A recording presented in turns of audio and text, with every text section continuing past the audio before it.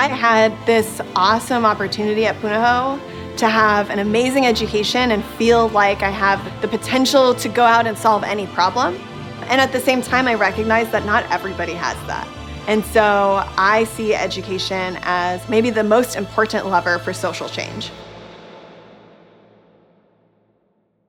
This podcast is funded by Ted Dintersmith, the executive producer of the acclaimed film Most Likely to Succeed, and the author of the best-selling book What School Could Be.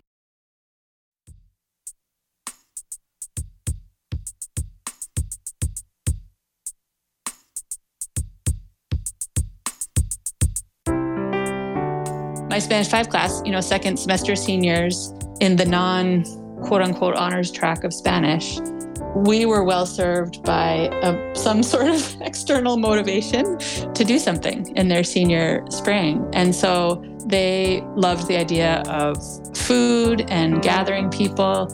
And I floated this idea of prototyping a cafe, and they were all in, like they wanted to run it. And so we converted there's a little art gallery on the edge of the library at Punahou now, and we turned it into a coffee shop. And people could come in and sit and do work there. They could get a drink or a little snack. Different groups had different little experiences that they designed. Like our kids would ask people to order in Spanish and give them, little cheat sheets about how to do that. But it was really an experiment in what learning spaces can look like. And it also served the needs for my kids of engaging with the language in a way that gave them purpose.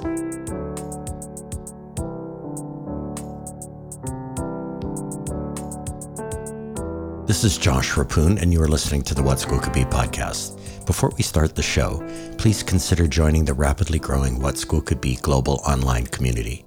Simply install the What School Could Be app on your smart device or go to community.whatschoolcouldbe.org. I look forward to seeing you there. Since 2015, Emily McCarran has served as the Punahou School Academy Principal. Punahou is the largest and one of the oldest private schools in the United States. Originally from Vermont, Emily graduated from Colby College in Maine, where she majored in Spanish and biology and was a two-sport athlete. She served as captain of the alpine ski team and lacrosse team. Emily holds 2 master's degrees in Spanish literature from St. Louis University and in educational leadership from the Teachers College at Columbia University. She completed her PhD in educational technology at the University of Hawaii at Manoa, where her dissertation examined the role of teacher care on a student's online learning experience.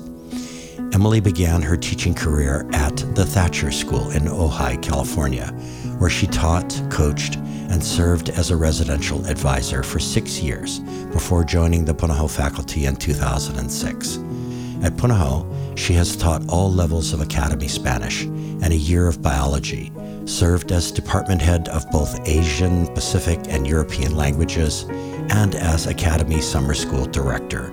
She also led the WOE International Center prior to becoming Academy Principal in the 2015-2016 school year. Emily is the co-author of the series Take Action Guides to World-Class Learners and serves on the boards of the Global Online Academy and the Mastery Transcript Consortium. She is passionate about educational change and the moral imperative to provide all students with the schools they deserve and the world with the schools it needs.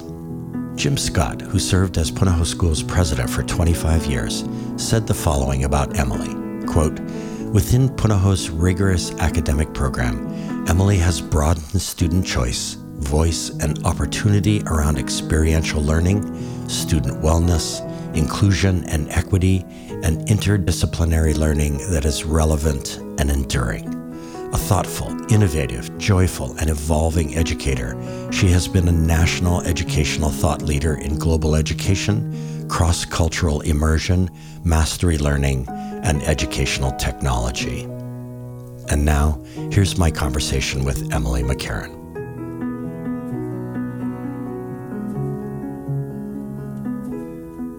Emily McCarran, welcome to the What School Could Be podcast. Thank you so much for having me. I'm so glad to be here. So, Emily, you grew up and worked on a horse farm in rural Vermont from age 8 to 22, and you called that time, quote, some serious learning. And you also noted that you did go to this thing called, quote, school, but it had fewer enduring lessons. So you were also the captain of the alpine skiing team at Colby College, which prompts me to ask, what is this, quote, serious learning, the enduring lessons learned from horses and from your time as captain of an alpine skiing team? It's interesting that they're similar, actually. I think the lessons from those two sort of long-term endeavors of my youth.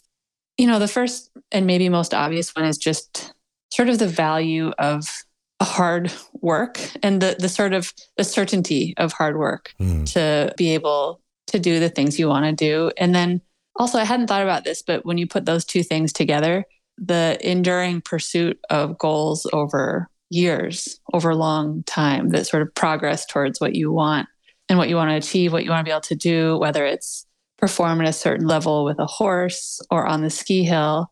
You can't always measure your progress in weeks or months, or even it's often in years. Yeah. So this was a long-term thing for you. And I wonder, well, two things. I'm wondering two things. I had this previous episode with a woman in Florida, Ayana Verdi of the Verdi Eco Farm School. And we spent some time talking about the value of animals in kids' lives, Emily. And it was a really interesting discussion because for her, what she brought to the conversation was the idea that being around animals is actually an exercise in empathy.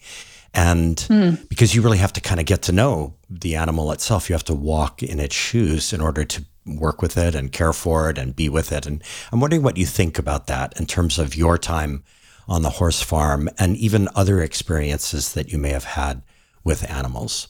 Oh, yeah. I mean, animals teach humans so much. I mean, all nature, plants, animals.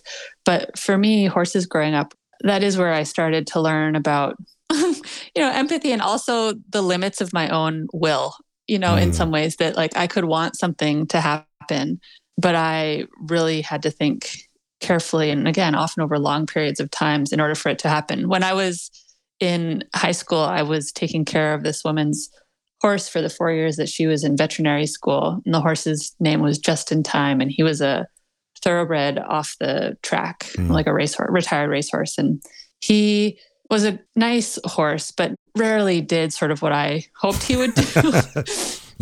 And so, knowing him was really just a lesson in baby steps and incremental growth and learning. But yeah, animals do a lot of things for kids. The first school, one of the schools I worked at in California called the Thatcher School, the founder of that school would give every kid a horse their 9th grade year. And the saying was that the outside of a horse is good for an inside of a boy. And there's definitely some enduring truth in that. I mean, people just feel better, I think, when they spend time around animals, in addition to everything they learn. My one experience with a horse when I was young was that my brother Paul put me up on a horse in Montana without a saddle, and about 30 seconds later, that horse threw me a very long way. And I think that was the end of my relationships with horses, but definitely an enduring lesson about, what it means to be small in the universe as compared to large animals, Yep. It can go sideways pretty quick. Very quickly. Oh my. And the other thing I wanted to ask you is, when we think about teams, and that's been something that's been coming up a lot lately in these episodes with educators, which is great because I'm super glad that conversation is happening now.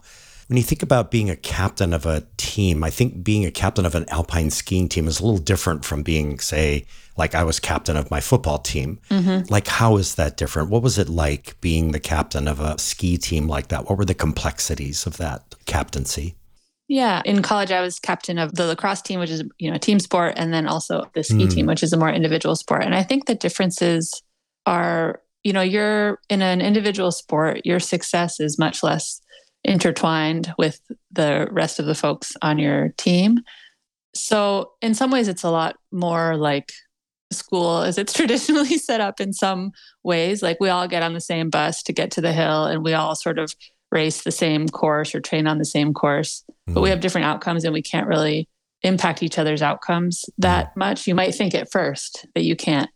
But actually, when you train with people who are better than you get better. So, having a team of folks that you're skiing and training with and being with, I think really it accelerates and improves performance in a way that I don't think we think about when we think about individual sports. And college is kind of unique around that. And there are a lot of people in the time that I was sort of coming up in ski racing who really believed that, lots of kids would go right from sort of the junior circuit to not me, but kids faster than me would go from the junior circuit, like right into the US team or the Olympic training program. Yeah. And there was a really interesting school of belief that never really got too much traction, that it's actually really important for those athletes to spend time as part of a team. And so there were some folks, including my husband actually, who were trying to figure out how to funnel those elite skiers through the sort of NCAA route so that they didn't miss that for their own well-being and also for their performance. So it's interesting, like you can try to accelerate one person's performance in isolation, but it ends up with all sorts of complications. Yeah. Wow, that's super interesting. So kind of switching directions a little bit, you shared with me that you have a great passion for Ulana Lauhala, which is a complex weaving tradition born on the great arc of Pacific voyaging history. And this, of course, sent me down a rabbit hole, Emily, of learning. And by the time I had emerged, I knew more about this weaving tradition than I ever anticipated. So for a minute, let's consider, the humble hala leaf, which is used in this type of weaving, and center it in the context of your life, your humanity, your life as an educator. Like, how did your passion for Ulana or weaving begin? And what parts of this tradition's complex history, which, by the way, is part ecological, part cultural, part historic, part educational, grabbed you and drew you in? And what role did something called G-term play in this weaving journey? Thank you for asking. This is one of my favorite things to talk about. So Lauhala weaving is something that I admired from a distance, sort of casually, before 2019. When we launched the idea of G-term at Punahou, the idea was to create spaces where adults and kids were learning side by side, where sort of expertise was kind of reframed as something that lots of different types of people had. We thought about it as an unfreezing of our sort of professional learning, an opportunity to do something with kids without the risk of radical changes to our existing classrooms or curriculum that were there. So that was sort of the purpose of G-term from an educational standpoint. And so in thinking about what's something I want to learn about that I have no expertise in, and how could I call in other experts, I asked some of my colleagues at the time if they would be willing to teach a weaving class. So we had 4 days, exactly 4 days. And it was, what I didn't know was, what that meant. I was asking people who were beautiful weavers, but who weren't necessarily kumu or teachers of weaving. They hadn't been sort of granted that status by the folks who are master weavers in the tradition. And so a couple of days later, they brought in 14 of their friends from their weaving group, their weaving hui. And there were 20 students, including me and another faculty member. And we spent 4 days learning about the plant, about how you collect and prepare the leaves for weaving. And then we did a small project. We sort of made a cover for a water bottle. And I just loved that. I've always loved working with my hands. And so I kept weaving. I just kept sort of making more water. I made a cover for every bottle in my house and sort of couldn't stop. And that interest and initiative, some of the folks who were weavers in the community took note of that and were generous enough to sort of invite me to learn my next project, which is how it works in this sort of really tight circle of folks in this space of Ulana Lauhala in Hawaii.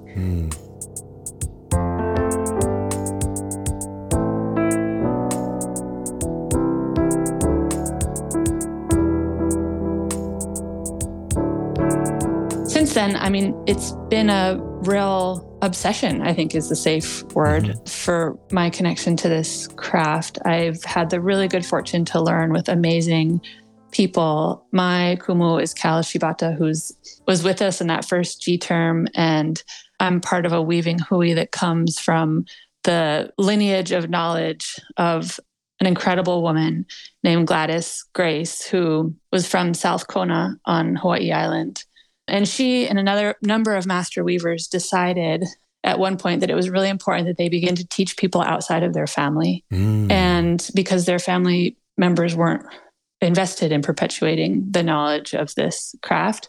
And so she started teaching people outside of her family. The state even sort of funded some apprenticeships in lauhala weaving at that time. And now there's hundreds of people who weave in this tradition. And it's amazing. It's taught me so many lessons, patience, persistence, a lot of the same things actually now that you mention it, that sort of connect to that time on the horse farm as a kid, but also just the opportunity it's a meditative practice once you get going at it. And I've never been one who could sit quietly and sort of meditate to calm my mind. So especially over the last few years, which have been so difficult in schools, this is something that I can turn to that has been quite healing. Wow. That last part that, here in Hawaii, since this podcast is being listened to all over the place, most people talk about goosebumps, but here in Hawaii, we call it chicken skin. That part gave me chicken skin because I'm thinking about how, there are just so many complex elements to this. But one of them is that when you do something like this, when you have something, I don't suppose it needs to be exactly with your hands. Like I'm pretty obsessed, obviously, about this podcast and 86 episodes into it. I can't not do it, right? In the same way that you can't not do the weaving, but in times of struggle, in times of difficulty like this pandemic has been, these are things that really carry you through in a way. And I wonder if you can talk a little bit more about like what that felt like as the pandemic came down and as you were continuing the tradition that, the learning that you were doing with weaving. Well, the pandemic, as it started here in Hawaii, it created this season of sort of quiet, the visitors stopped coming, things slowed down in a way that was really beautiful. But at the same time, things also professionally were like, we're going 1,000 miles a minute. Yep. So that contrast of being able to be in the ocean every day, to go surf in Waikiki without any tourists, to be able to participate in this incredible practice and craft, it created space for those things in a time when there was very little sort of cognitive space for other things as we were trying to rebuild schools online and then with COVID protocols. And I imagine it's similar to the way you feel about the podcast, Josh. The other really incredible gift that weaving gives you when you're doing it, when you're making a hat, which is what I love to weave, when you're making a hat for someone in the tradition in which I learned, you're compelled to only think good thoughts while you're weaving and put positive energy into the hat because it's something that's going to be sitting on somebody's head. It's a huge responsibility. So if you put bad energy into it, not only will your weaving not look good, but that's a burden you would want to bestow on somebody. And then once you're finished, so you have the incredible joy of thinking about somebody you love or care about, or maybe, I've made hats for people like maybe I don't know them super well, but I appreciate them. And that sort of gratitude practice, there's all sorts of research that shows the benefits of that.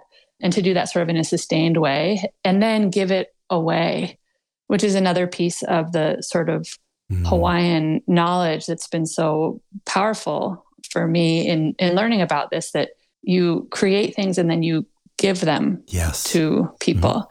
And as an educator, that might be something that feels intuitive, but it's actually something that in most cases requires a lot of teaching. We've done a bunch of classes and experiences with the kids now around weaving lauhala. And when you put a lot of time and energy into something, it's not always intuitive to give it away. Yeah. You feel like I want to keep this or I want to hold this. And so that's been a really interesting part of this as well. Oh, that's so neat. I released an episode late last night with the executive director of the Makahana Ka'ike program in Hana, Maui. And I'm now just sitting here thinking that when I texted her with the link, it was a gift. I was giving it away Yes. to her and giving it away to the whole community. And I love how you framed that. So coming back to G-Term for a second. So given G-Term was and is specific to Punahou School's culture, although I'm sure there's many similarities at other schools with different names, what might be the first steps an educator or an education leader might take to design something similar at their local public, private, or charter schools, something similar to G-Term with similar intentions? Yeah, I mean, we certainly did not come up with the idea at Punahou.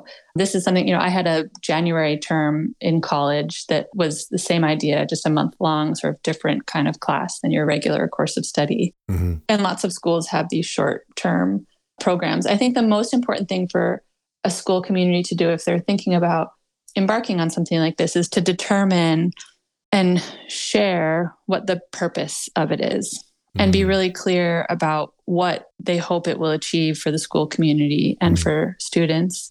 It's not super compelling to say, oh, we're going to do this little thing because lots of other schools do it and it kind of sounds cool, but to really figure out a message that will resonate with the community and give it a sense of purpose around something that's hard. Because it's, building any new program is challenging. Disruption in sort of patterns and norms and schedule for teachers and families is different. So getting a purpose that everyone can come behind is really important. And there's so many, a G-Term like experience can be the answer to so many questions. How do we create something where our kids can get off of our campus? How do we create learning environments that aren't bound by their traditional course schedules and credits requirements? How do we create an opportunity for our teachers to be designers in ways that push the limits of their comfort? How do we, frame people who are non-faculty as experts in our community? We've also had lots of members of our incredible staff team support G-Term experiences. Great. So it can be the answer to a lot of questions and it can be the solution to a lot of problems. But I think identifying which one you want to focus on as a school community will help you sort of frame the experience and sort of bracket what types of things you could do for kids. That's awesome. And so kind of maybe related to G-Term or possibly unrelated to G-Term, you noted to me that one of your most fun experiences at Punahou was a pop-up coffee shop your Spanish students designed and developed. So what is that story of learning? I was like, what? What was it that got your Spanish students engaged in this project? If that is the right word, like engaged in the project, or actually is the right word a project? Like, was it something more than just sort of a mere project? Yeah, it was, 8 or 9 years ago now, before I was principal. And we were engaged as a school, just a teeny bit of context for how my kids got to be running a coffee shop in the library. So we were engaged in the conversation across our K-12 campus about the future of libraries. And we were beginning a pretty significant building project in the grades 3 through 5 that was going to involve a reconstruction and redesign of the junior school, so the K-8 library. And the folks in the high school were kind of like, wait a second, shouldn't this be a K-12 conversation? Because if we're going to redefine what a library means to the K-8 students, eventually they become 9-12 students. So we're so fortunate to engage in this really interesting conversation about what libraries should look like, what the purpose of them is, what kinds of work we want kids to be doing in them. If they're a place where kids go to get resources that they need to learn, how have those resources changed? And so we went on a year-long research inquiry about that as a school. People traveled all over the world, looked at workspaces, looked at libraries in community libraries, school libraries, libraries in colleges and universities, and brought back insights from that. And then we synthesized all of those insights into a series of design principles that we thought should represent how kids operated in these spaces that were sort of age appropriate, but across the campus. And one of the design principles that we came to was kids needed I don't know if this is the right word, but it was the one we used, that they needed buzzy spaces where learning was sort of visible and, there was interaction going on and they were cafe-like in their feel.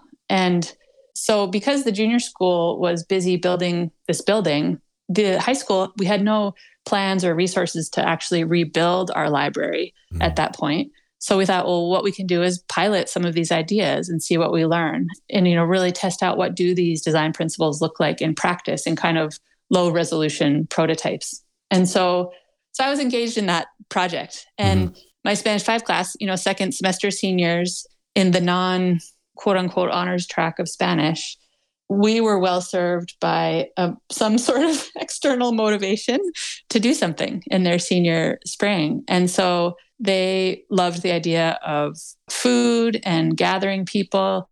And I floated this idea of prototyping a cafe, and they were all in, like they wanted to run it. And so we converted there's a little art gallery on the edge of the library at Punahou now. And we turned it into a coffee shop. And people could come in and sit and do work there. They could get a drink or a little snack. Different groups had different little experiences that they designed. Like our kids would ask people to order in Spanish and give them, little cheat sheets about how to do that. But it was really an experiment in what learning spaces can look like. And it also served the needs for my kids of engaging with the language in a way that gave them purpose. It was a place lots of other Spanish classes would come and have a project there or an experience sort of facilitated by my kids. But it also was just a place to come hang out. It was really fun. It was super fun. Wow. A buzzy space, right? Yeah. Where they could come and do their Spanish, actually, be real in Spanish, learn to speak Spanish, right. Speak Spanish with other people.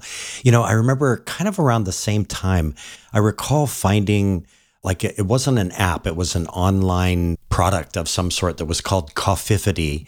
And if you went to it, you could actually select the sounds of coffee shops that would play, right? So I was spending a lot of time alone studying at that point. I think I was getting my master's and I just I need the sounds of people around me. Right. And so, I got that. So kind of maybe a weird shift in topic for our listeners, but what the heck? I'm going to go down this path anyway. So I'm going to come back to your weaving. So for the past dozen years, Emily, since Instagram was on the scene, I've used my personal feed to do an art project that I was never encouraged to do when I attended Punahou School. In the past few years, as I went for long walks in Hawaii or on trips outside the state and abroad, I documented my, quote, reading of the world, if you will, my sense of what was beautiful and complex and interesting, my sense of place. And I was using my Instagram feed to do that. In effect, I was capturing my learning. So your Instagram feed, which I encourage our listeners to go see because it's amazing, seems to do the exact same thing. So if anyone is scrolling through at Emily McCarron on Instagram, what is all the learning they would see captured? What hints or direct evidence of mastery or growing mastery might they find in your feed? And not just necessarily about weaving. Gosh, that's an interesting question. It makes me want to scroll through my feed to see. It's mostly about weaving for me. Yeah. It's funny. I mean, that's where I used to think of myself as an early adopter to sort of social media. And I've been on Twitter for a long time. And that's kind of a more sort of professional education kind of space. And Facebook is where a bunch of, all of us old futs have all of our friends and stuff. It's like our address book. But Instagram felt like a new space, kind of the way they describe, people who describe learning spaces like coffee shops as the third space. It's not your home, it's not your work, but it's something else. And that's kind of what Instagram is for me. So it makes me want to post more too. But most of the things on there are weaving. And I think it's because I started using Instagram at about the time I started, or just before, I guess, I became obsessed with weaving. So, and it also has been a way to connect with a community of folks, especially in this pandemic time. And a lot of the weavers are not of the demographic that you might think would be using social media. A lot of them are, but it's been a way to share and get feedback. So in some ways it is like a learning management system. Yeah. If you look at the pictures that I've posted, whatever, you see, evidence of weaving and the work that goes into weaving. And there's certainly references, as you were saying, to the natural beauty. Yeah. But if you look at my messages, which you can't obviously, but that is super interesting because that's where weavers have given me feedback on things that I've posted. Oh, wow. And a lot of it is, sometimes someone might teach me a word for something that I had learned how to do that, I learned a different word, or inviting me to see learn something about the history of something related to something that I've posted. I've also had really interesting and difficult sort of exchanges on Instagram with folks who have really strong points of view about, who should be gaining what kind of gain from traditional Indigenous practices. Yeah. I'm not Native Hawaiian by any stretch of the imagination. I'm, haole from the mainland, the continental United States. And so that's also a place where I've learned about that. So yeah, really, it's interesting. It's certainly not what Instagram was necessarily designed for, but yeah, that's just amazing. When I think of my own feed, and as I listen to you talk about what you've posted on Instagram, I'm starting to realize that in some ways I was answering a question, my own question maybe, of what is beautiful. And I wasn't doing that by writing those words. I was doing that by posting what ended up being hundreds of images, not of people, but of places, of everywhere that I was walking. In a sense, I was kind of answering that question slowly but surely. And it sounds like in a way you were kind of answering the question, at least in terms of your weaving of what is mastery? Like what does it look like? And what is the dialogue that happens as you move towards mastery, which is really interesting in that way. Yeah. And what's the evidence of your process, and what's the progress? And that really resonates, Josh. I mean, in some ways, this answers the question of what am I proud of? Yes. Right. And as you mentioned, it's less rare that it should be increasingly common that we ask kids to do that in school. Show me what you're proud of. Show me your best work. Yeah. I think also in my feed, Emily, I know that we spend a lot of time as educators, and even just in general in society right now, talking about likes, right? And that there's all of these pitfalls and dangers to like culture and all of that. And I know that Instagram has actually changed its protocol so that the likes are not there anymore. But I recall when I was posting photos of what I thought was beautiful on my long walks, and I was looking at the number of likes that are coming in, I was always wondering, like, why would I get 100 likes on one thing and 20 likes on another? What was it that people were interacting with? What was it that they were liking, And I suppose as an artist, you're always wondering that. If you put a piece up and you get a big crowd around that piece, if it's a painting up on the wall, you're probably wondering, why are these people crowded around this piece? That kind of thing. Yeah. Because I have a teenage child who is deep in the how many that gets signaling some sort of value to whatever was shared. Yeah. And so I think maybe because of that, I feel so strongly that the number of likes is not something I have control over or something of great interest to me. It's not a signal that I really value in any way. Yeah. Which I probably lean heavier probably because I don't there's not many people interacting with my Instagram page. It's, a handful of my friends and acquaintances. But I do think that the changes being made in that space, the need for someone else to validate your worth is pernicious for young people. And that's just something we keep having to remind folks that, you put it out there because you believe in it, and come what will. Right. A little bit. Exactly. So, hey, everyone, stay with us. We'll be back with more questions for Emily McCarran. Hey there. Are you interested in hearing weekly conversations with authors, leaders, and practitioners at the forefront of learning and education innovation? Then you'll love the Getting Smart podcast. This podcast amplifies the incredible work being done by some of the most innovative minds in education. Learn new leadership styles, new technologies, new frameworks and mindsets, and get the fuel you need to stay motivated and curious. Together, we can empower all learners to thrive. It's available at gettingsmart.com or wherever you listen to podcasts. Hi, friends. This is Toy Hirschman from EntreEd. It is my great honor to uplift this excellent podcast, What School Could Be. As always, we are super excited to support innovation in education. We've been lucky enough to feature some of the incredible What School Could Be educators on our podcast. If you are looking to be inspired by entrepreneurs and entrepreneurial educators and other great minds from across the world, check out the EntreEd Talk podcast, and please like and subscribe and leave a review. Thanks for tuning in. Hey everyone, we are back with Emily McCarran, who since 2015 has been the high school or academy principal at Punahou School. Emily also serves on the board of the Mastery Transcript Consortium and is headed to China this summer to take the helm of the Keystone Academy in Beijing. So Emily, I want to ask you about the building of Kamaola, a voyaging canoe that became the focus of a great deal of learning for Punahou students. You were a key administrator who gave a green light to this complex project. And it's hard for our listeners to imagine what we're talking about, especially those who might be outside of Hawaii.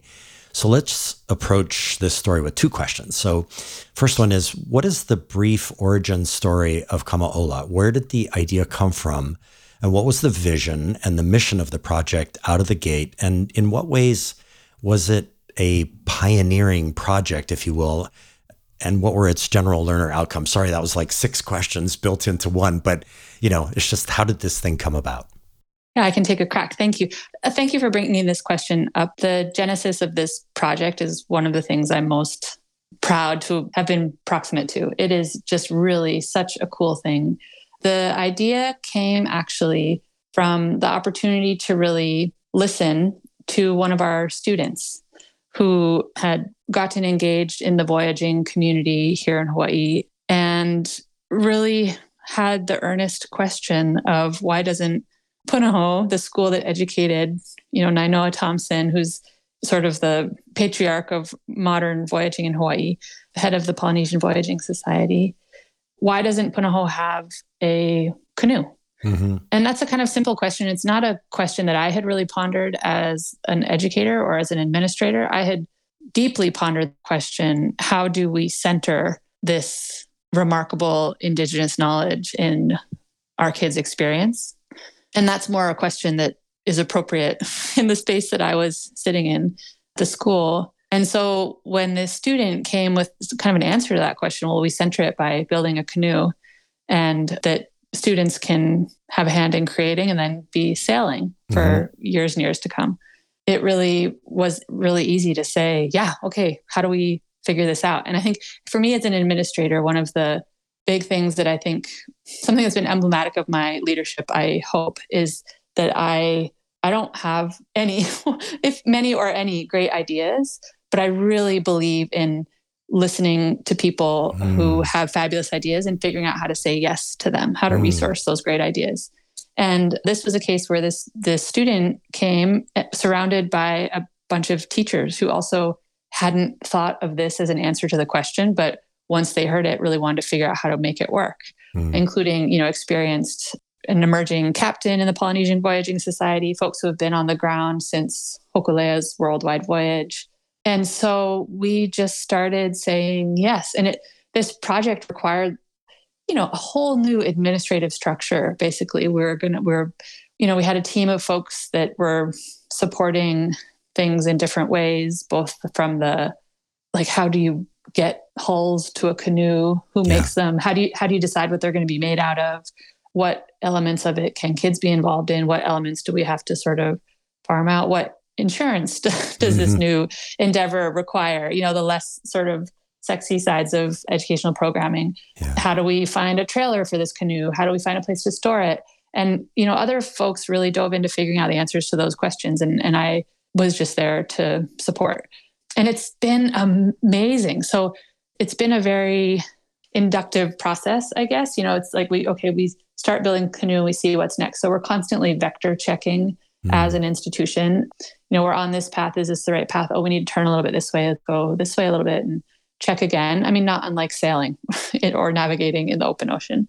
You head somewhere in good faith and you trust that you're going to use all the facilities and talents and resources to get where you need to go, even though you're a little uncertain of where you're going. I mean, that's the lore of sort of Polynesian migration and navigation across the Pacific. Right. So it made sense to sort of have that ethos in this project. Right. And yeah, so the learning outcomes are, I mean, it's a tool for engagement, like a lot of sort of experiential things. I mean, we have a Canoe. So we started the first year with some elective courses that, well, the first year was it was a project. It was like a club that kids were engaged in, and, they could come and, lash stuff or build, sand the yakos or whatever. And then we had a elective course that 11th and 12th graders could take. And now next year, Josh, there's voyaging at every grade level in the high school. Oh, there's man. a 9th grade class, a 10th grade class, 11th and 12th grade classes. And kids could really choose that as a pathway, or they could dip their toes in it and be engaged in it. So it's really exploded. There's lots of interest, lots of excitement. It's really, really beautiful. Wow. And I just see it as sort of the embodiment, the literal representation, the modeling of It Takes a Village. And you start with an idea, and then you get a bunch of people who get behind that idea. And then all of a sudden, everybody's offering their inputs, they're offering their hands, their minds in the process. And it just begins to move forward, just like literally like a voyage moves forward. You at some point, what's marvelous to me is that at some point you unmoored from the dock, literally, and sailed on this program, right? And it took a lot to make that decision, given the context, within which it was born. So that's really cool. So I want to ask, in the story of Kamaola, there's one person, a recent Punahou graduate named Cole, and he got very involved in the emerging voyaging program as a voyaging club leader and much more. And now he's studying business at the University of Utah. So what are, Emily, the so-called transferable skills Cole took with him to Utah? Like, what is the case to be made for Cole taking a voyaging elective rather than, say, another calculus course or some other course suggested as pre-business, given that, time is limited and you can't do everything. There are only 24 hours in a day. Yeah. I mean, if someone wanted to emerge in the business field, this, the things that we hear from folks in that field, navigating uncertainty, figuring out how to work with diverse teams, optimizing resources available, increasing efficiency. All of those things are things that are so clear and evident in a program like this. Whereas, yes, you could take another sort of high-level math course and there'd be some signal of achievement in a place, maybe adjacent to the business space. But I can't imagine anything more useful than doing something like this if you wanted to be an entrepreneur or go into business. It's just, we're talking about generating and building bravery in kids and the ability to take calculated risks, to know how to leverage the talents of the people around you. I mean, it seems like a no-brainer. It's amazing. It seems a little bit controversial sometimes. Yeah. So this seems like a good segue into CBL, or competency-based learning. I'm going to read a definition of CBL from Punahou's website and ask you a couple questions about it. So competency-based learning, or otherwise known as CBL, is an academic framework that emphasizes the value of student-centered personalization with classroom and assessment practices that work to support the unique learning path of every individual student. So in what ways is the voyaging program, which is an elective of sorts, but as you've described, it's now become way bigger than that, a prime example of CBL in practice? Like, how can we use the voyaging program to explain to our listeners what CBL is and what it means in practice?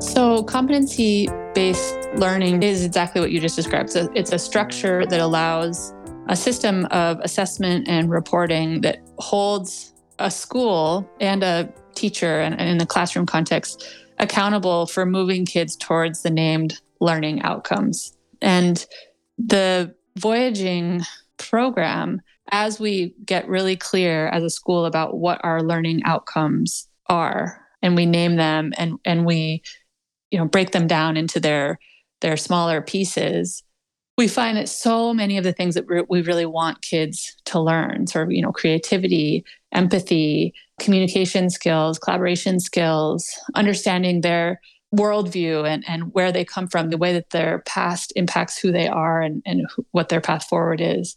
All of those things that any school identifies as the learning outcomes. Once you start doing that and you're really honest with yourself, you see that kids can achieve those in lots of ways that are actually adjacent to what we would call the traditional academic curriculum. In team sports, for example, that's where so many kids point to when you ask them where do they learn about sort of collaboration and communication even.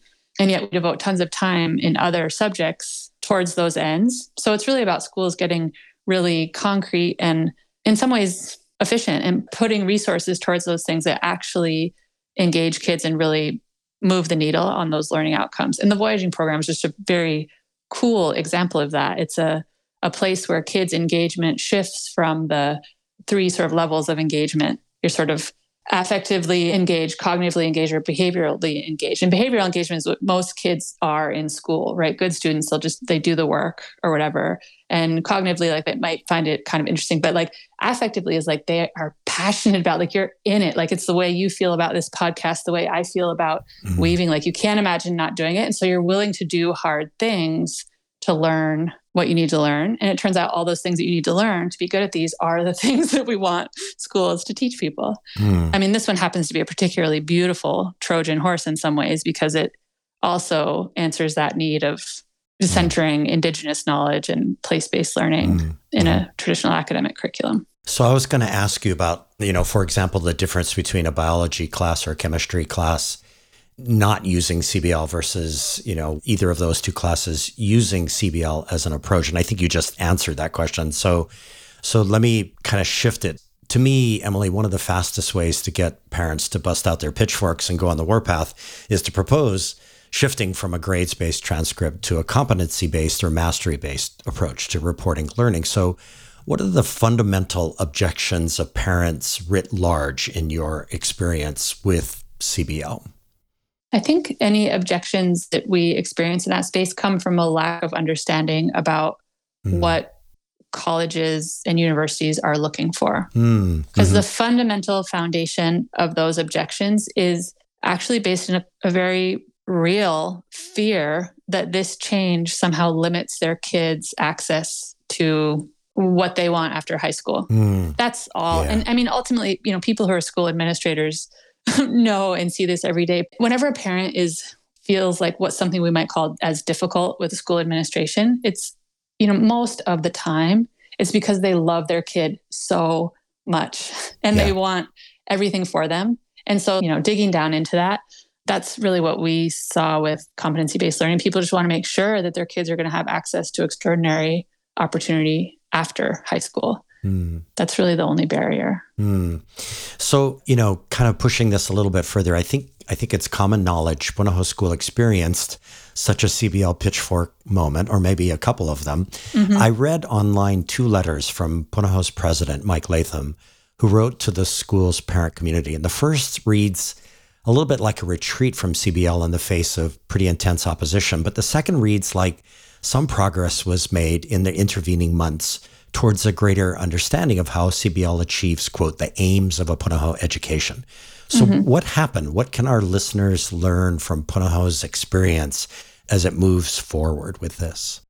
Well, I think that what happened was we really leaned into communication and education with families about what we were doing, what's staying the same, what's different, all of the research behind why CBL works, that it actually is increasing and improving student outcomes. And also, we made it really clear that this was, Punahou would take a path that was appropriate for Punahou's ability to navigate a slower rate of change. So whatever the organization's ability and tolerance for change has to be considered. When we started the work, the sort of shorthand was, we're getting rid of grades. And by the time we sort of went through a really intense season of parent education and partnership, it was Punahou is continuing to explore changes and innovations in learning and education, as it always has. And it is leveraging those and and also expanding those and scaling those where they're deemed to be successful and appropriate and where there's interest on the part of kids and families in those experiences. So it was really about parent education. And I've thought a lot about if I had it to do over again, leading with that as opposed to trying to explain with that. You know, we did a little bit of parent education out front, but we could have, we had dozens, I think 20 2-hour sessions that parents could sign up for. Wow. Where they could come hear a little bit about the research behind it. And then we gave them a clipboard and they go observe a class and look for student engagement and actually sort of measure it as educational researchers and then come back and discuss. And every single parent who attended or family member who attended one of those sessions came back thinking, gosh, that was really interesting. That's super well researched. I want my kids in those types of classes. And there still might be questions about, it's a different way of assessment than most people experienced in school. Although you also can point out people who went to medical school, people who went on to other fields where there's apprenticeships or practices. The assessment model is actually it's not new. It's the way that organizations measure growth and performance where people's lives are on the line if people underperform, like medical school. So it's really actually quite effective. And that's been happening for thousands of years. That's right. Because that's really the way that people have trained. I mean, it goes right back to your weaving, in effect, which is low stakes. It's not that I'm getting heart surgery, but mastery is what mastery is, right? That's super interesting. Right. Yeah. So, hey, everybody, stay with us. We'll be right back with more questions for Emily McCarran. This is Guy Kawasaki. If you want to learn how to be a remarkable person, please check out my podcast, Remarkable People. I interview people like Roy Yamaguchi, Margaret Atwood, Jane Goodall, Stephen Wolfram, Steven Pinker, Ariana Huffington, and Steve Wozniak. The point of the podcast is to help you become a little bit more remarkable. To learn more, go to remarkablepeople.com. Thank you.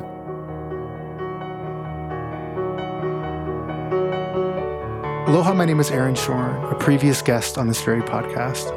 I am also now head of growth and community at Hawaii's own Unruler. Unruler is a collaborative mobile and web platform that accelerates innovation, grows culture and community, and celebrates learning. Learners post multimedia, tag their learning, and through comments are able to work together asynchronously. Each post is a moment of learning that forms the foundation of a joyous learning journey. We can be found at unrulr.com. Mahalo.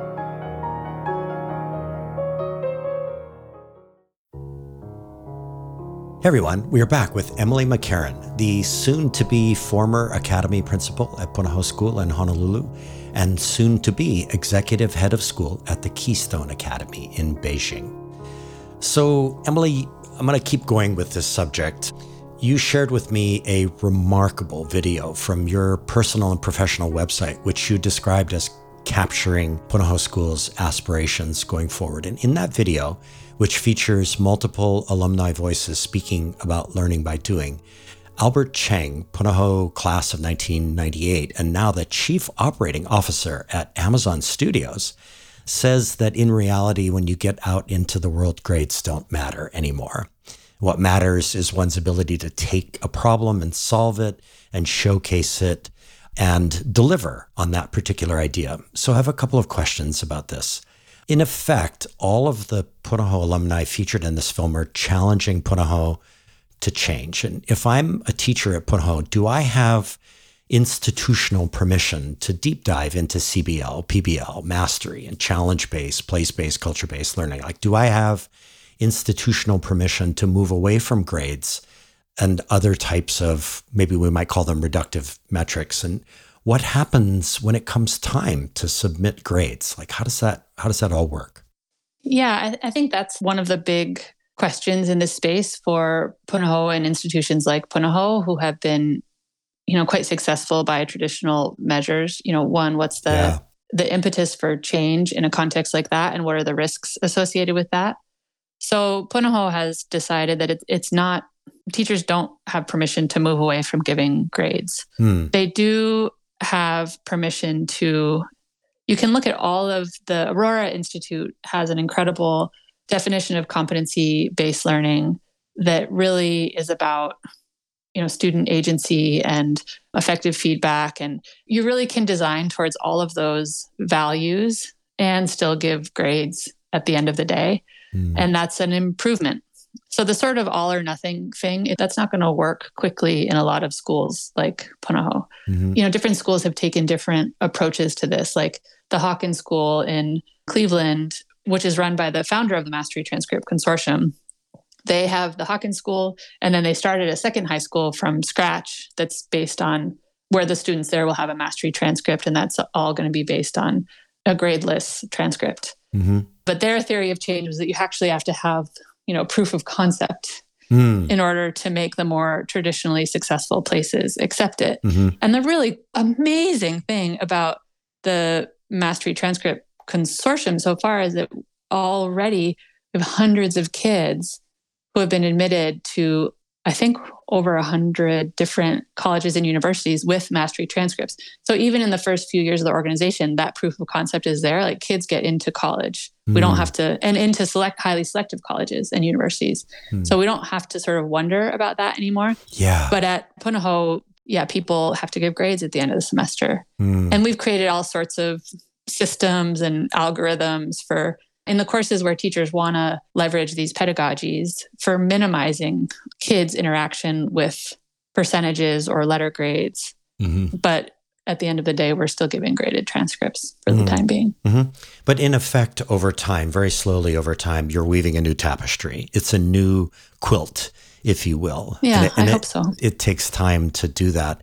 And I'm also thinking that, like any skill, I mean, even for an educator, the process of using something like competency-based learning or working towards mastery learning is a skill that an educator has to learn how to use well. And that if it's not used well, it can actually be pretty disastrous, in effect. And the other thing that, you prompt me to think about is that I was part of I attended a Getting Smart town hall. Tom Vander Ark, he does such a great job of these town halls. And the subject of the town hall had to do with sort of where are we in mastery right now. And I was so encouraged, Emily, because I had a couple of college admissions officers speaking on a panel. It's just like, it's amazing how many colleges are really pivoting at this point and making all things possible for all kids to be able to demonstrate their artifacts of learning, just like you've been doing in your Instagram feed. Yeah. So I feel encouraged in this moment. So awesome. So Emily, I chose this next question because you are in an epic between space, between Hawaii and China, between principal and head, between one life and another life, which is a good place to reflect and look back. So your resume, which lists a whole series of presentations and writings, many of which, maybe the majority of which, are about learning online. These presentations and writings go all the way back to 2011. And this list includes your dissertation, which is titled, quote, Care Tactics, the Role of Perceived Teacher Care in Students' Experiences in Secondary School Online Courses. So what really jumped out at me as I deep dived into all you have written and thought about is the extent to which you were prepared for a global pandemic no one saw coming, not even you. So I wonder if you can talk about what was going through your mind and maybe even in your heart, what you were feeling in those crazy moments when Hawaii and the nation locked down and suddenly shifted to online learning. Like, what did you feel needed to be done at that moment? What did Hawaii and the nation, even the world, do right? And what were the opportunities maybe that we missed?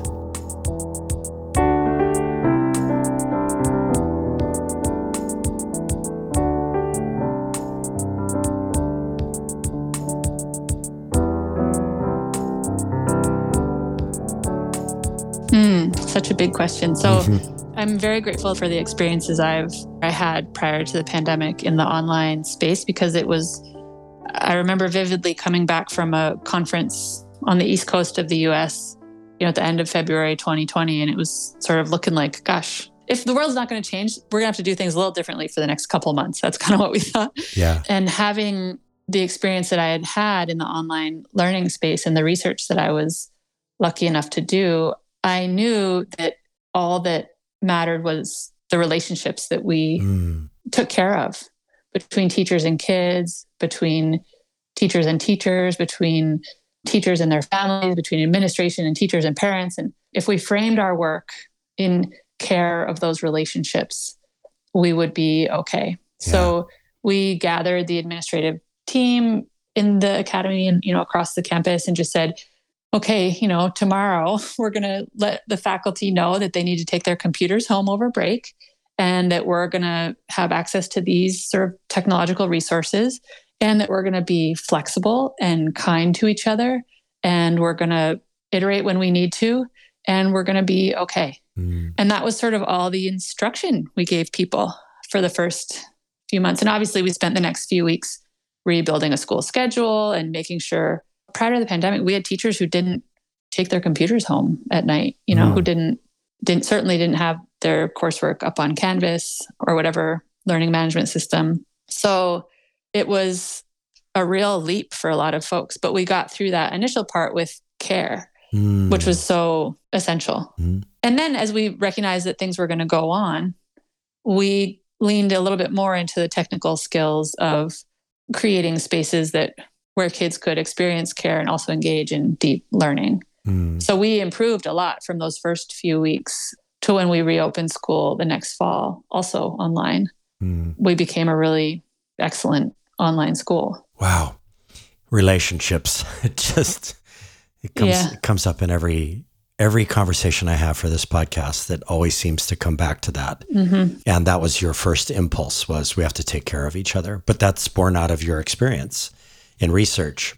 Yeah, I had researched that. I trust that I would have had some hunch like that if not, but I spent years deeply immersed in sort of educational literature and medical literature around nursing and the perception of care in those life and death kind of contexts. And it matters. It matters. Yeah. You can't minimize it.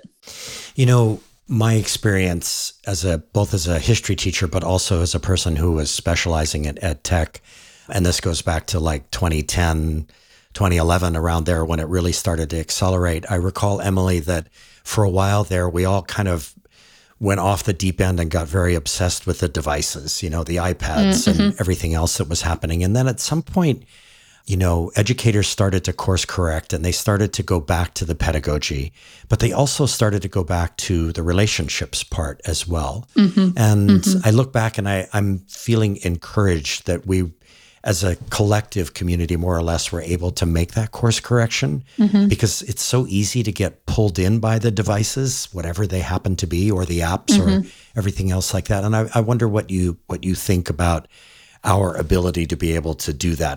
Have we gotten better as a result of the pandemic to make these kinds of course corrections that are in the interests of everybody in these education communities?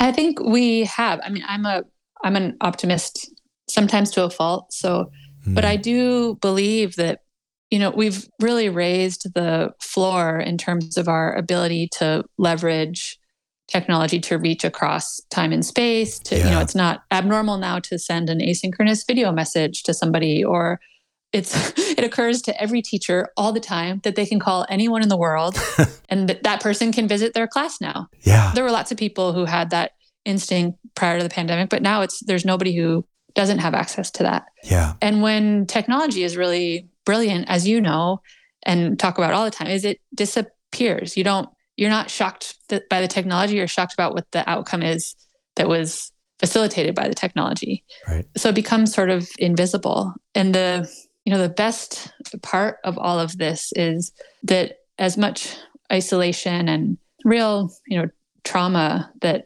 folks have endured, there's also been the capacity to reach out across time and space and know how important that is. We are in a terrible season with respect to the sort of mental health of our young people. And a lot of that was happening before the pandemic, and the pandemic accelerated that.